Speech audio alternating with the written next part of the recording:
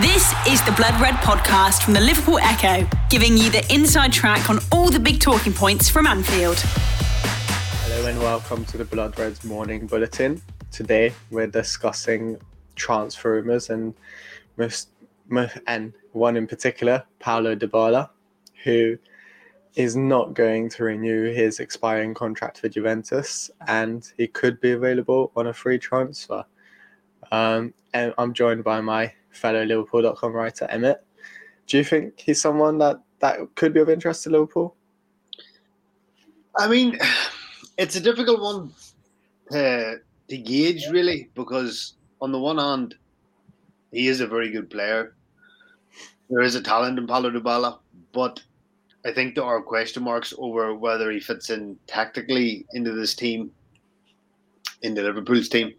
And there's also question marks around his ability to stay injury-free, which is something that has crept up a lot in the last couple of years and has actually played a part in Juve deciding to sever ties with Dybala. So, and then you also have, on the other hand, do Liverpool actually need him? You know, with the amount of attacking options that Liverpool have at the moment, there's more questions than answers, I think, in terms of whether Dybala should be someone that Liverpool should look at or not. Yeah, I mean, I think one of the major issues for me that I see, the major obstacle, is how much will he ask for? I think Juventus turned him away because his demands were a little too high. So with the Salah situation at Liverpool have a clear wage structure. Is Dybala someone who's going to disrupt that as well? I don't think he's going to disrupt it in the sense that Liverpool could easily afford to pay what Dybala was asking for. At Juve, he wanted, by all accounts, €8 million net per season plus 2 bonuses, which is what the club, what Juve and Dybala had agreed. It was a gentleman's agreement in October. But then Dybala got injured again and again. And then they signed Dusan Vlahovic. And essentially, Juve felt that Dybala was just picking up too many injuries. When Max Allegri returned, he wanted to put Dybala at the centre of his project. But he spent more time out injured than on the field. So how can you mould your team around him when he's not there? And Juve's sporting director, Maurizio Arrivabene, said yesterday he's no longer at the front of the project now with Vlahovic. Vlahovic is going to be the man that Juve are going to build around for the future, and that makes sense given that he's 22 and he's got most of his career now in front of him. So Juve then kind of backtracked and I wouldn't say lowballed Dybala and his entourage, but I think they wanted, look, you're spending more time injured than playing. We can't offer you the same terms that we agreed back in October. So I think Liverpool could probably afford what Dybala is asking for, but I just think more on a tactical level and a physicality level, would he actually suit Jurgen Klopp's style of play? And I'd say the answer is no, to be honest. That, to me, it's not more of a financial issue, it's more of where would he actually play. The Blood Red podcast from the Liverpool Echo. Yeah, I've watched him a few times recently, and he doesn't seem to have that physicality for the Premier League. Or, you know, if he were to play in Roberto Firmino's position, for example, you don't really see him fitting into that role as effectively as Firmino or Jota or even Mane recently. And then if you're talking about out on the flanks, I don't think he has the pace, the speed of Luis Diaz or Mohamed Salah, Sadio Mane. So yeah, I think that would be not an issue for him to see where he would fit in.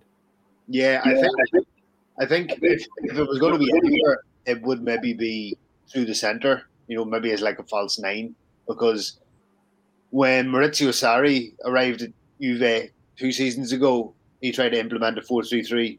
And Dybala was on the right-hand side. And he doesn't have the skill set to interpret the role, and especially not in the way he didn't in the way Sarri wanted, and he definitely does it in the way that Klopp wants. The only thing would be that he can cut in from the right hand side, cut in on his left and shoot. But he lacks the stamina, the dynamism. His best work for Juve came in a 2-man partnership with either Mario Mandzukic or Gonzalo Higuain. But Liverpool don't play like that. Liverpool don't play like that. So it makes no sense for me to see Dybala on either side of a 4-3-3. He has to play through the middle as a false nine, but then he probably doesn't have the skill set to interpret the role in the way Jurgen Klopp wants. So he's better as a 10, as a second striker, ghosting in between the lines. But again, Liverpool don't play that way. So you kind of look at it and think, he really, tactically, he would not be a good fit. Yeah, and I think even in terms of a financial sense and from FSG's perspective, he is going to be turning 29 in November. He's 28 now. Given his injury records, you wouldn't expect him to have a lot of years left at the top of his game. So knowing who and the type of profile FSG likes to go for tends to be young with resale value, you don't really see Dybala fitting into those sort of categories either. Yeah, and I mean, we just saw this morning Jurgen Klopp gave an interview with Sky Sports, and he talked about the use of analytics in signing Luis Diaz and how he matched up. His profile matched up a lot with how Liverpool play, and Porto style of play is similar to what Liverpool's is at the moment. Like, A, Juventus play nothing like Liverpool, and B, none of Dybala's characteristics match up with how Liverpool play, and C, financially, as you said, he's not an FSG type signing because he's going to be 29. He's increasingly injury prone. I think the problem with Dybala is he got coronavirus about just when COVID kind of broke. Yeah, I remember that he was one who was really badly affected by it. Yeah, and he was out, I think, for 3 or 4 months with coronavirus, and he's never really been the same player. Since then he's become more injury prone. Like, injuries were never something that was associated with Dybala 3-4 years ago. He could have easily played 40, 45 games a season, but since then he's never really been the same player. He will play 3 or 4 games, pick up an injury, miss another 3 or 4, come back, cycle. It's a repeat. So I don't see. It sounds good on paper. You signed Dybala on a free transfer. Liverpool, he won't break the wage structure, but I just think Liverpool should be setting their sights on other players that will actually fit into Klopp's system, and Dybala just doesn't do that. Yeah, and I suppose that leaves Liverpool. I think Dybala kind of highlights their lack of options to replace Mohamed Salah. So surely the focus should be for Liverpool now, not on bringing in Dybala on a free, who is demanding around similar wages to Salah, maybe a little bit less, but also a lot less quality as well. That comes with that. Surely the focus should be now on getting Salah's new deal wrapped and sealed. Yeah, exactly. I mean, the way Liverpool play in the 4-3-3, there's only certain players that can adapt to that way of playing, which kind of, in a way, rules out, because Liverpool played so brilliantly and so effectively, it rules out a lot of players like Dybala, because they'll just not fit. It won't be a good fit, no matter what way you try to justify it. So I think it should be FSG and Liverpool should try and go all in retaining Salah for the next 3, 4, 5 years, because, I mean, as we all know, he interprets the role to perfection. So, and then possibly with Origi, leaving on a free transfer, that will free up some capital, which then could be redirected in Salah's way, towards Salah's path to try and entice him to stay. So, yeah, I think that's where Liverpool's priority should be. And I think maybe the midfield should be in a priority this summer, as opposed to adding another attacker that they really don't need.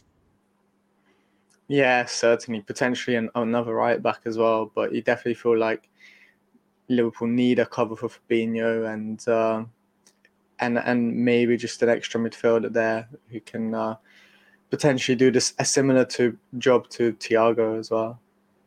Yeah, exactly. I mean, and we've seen that this season where the midfield is it's okay at the moment, but in the first 4 or 5 months of the season, midfield was kind of this season's problem of last season, where it was the defence, and then this season it was the midfield, and obviously Gini Wijnaldum was never replaced. So you'd imagine you would expect Liverpool. Then we also don't know of the futures of Naby Keita, Alex Oxlade-Chamberlain. Obviously, the contracts are expiring next summer. Will they renew? Will they not? If they don't, then this summer is the last to make any kind of money back. So, yeah, you would expect Liverpool maybe to focus on the midfield this summer as opposed to the attack. Yeah, I think all in all, we can agree that Liverpool will have other priorities other than Dybala, and Dybala's probably not worth the risk that he would bring with him. I think that about wraps it up for today. Thanks everyone for tuning in. Thank you, Emmett, for joining me, and make sure to check out the rest of the Blood Red content on the site, on the YouTube channel, on Spotify, and wherever you listen to your podcasts, and Liverpool.com's written content as well. You've been listening to the Blood Red podcast from the Liverpool Echo.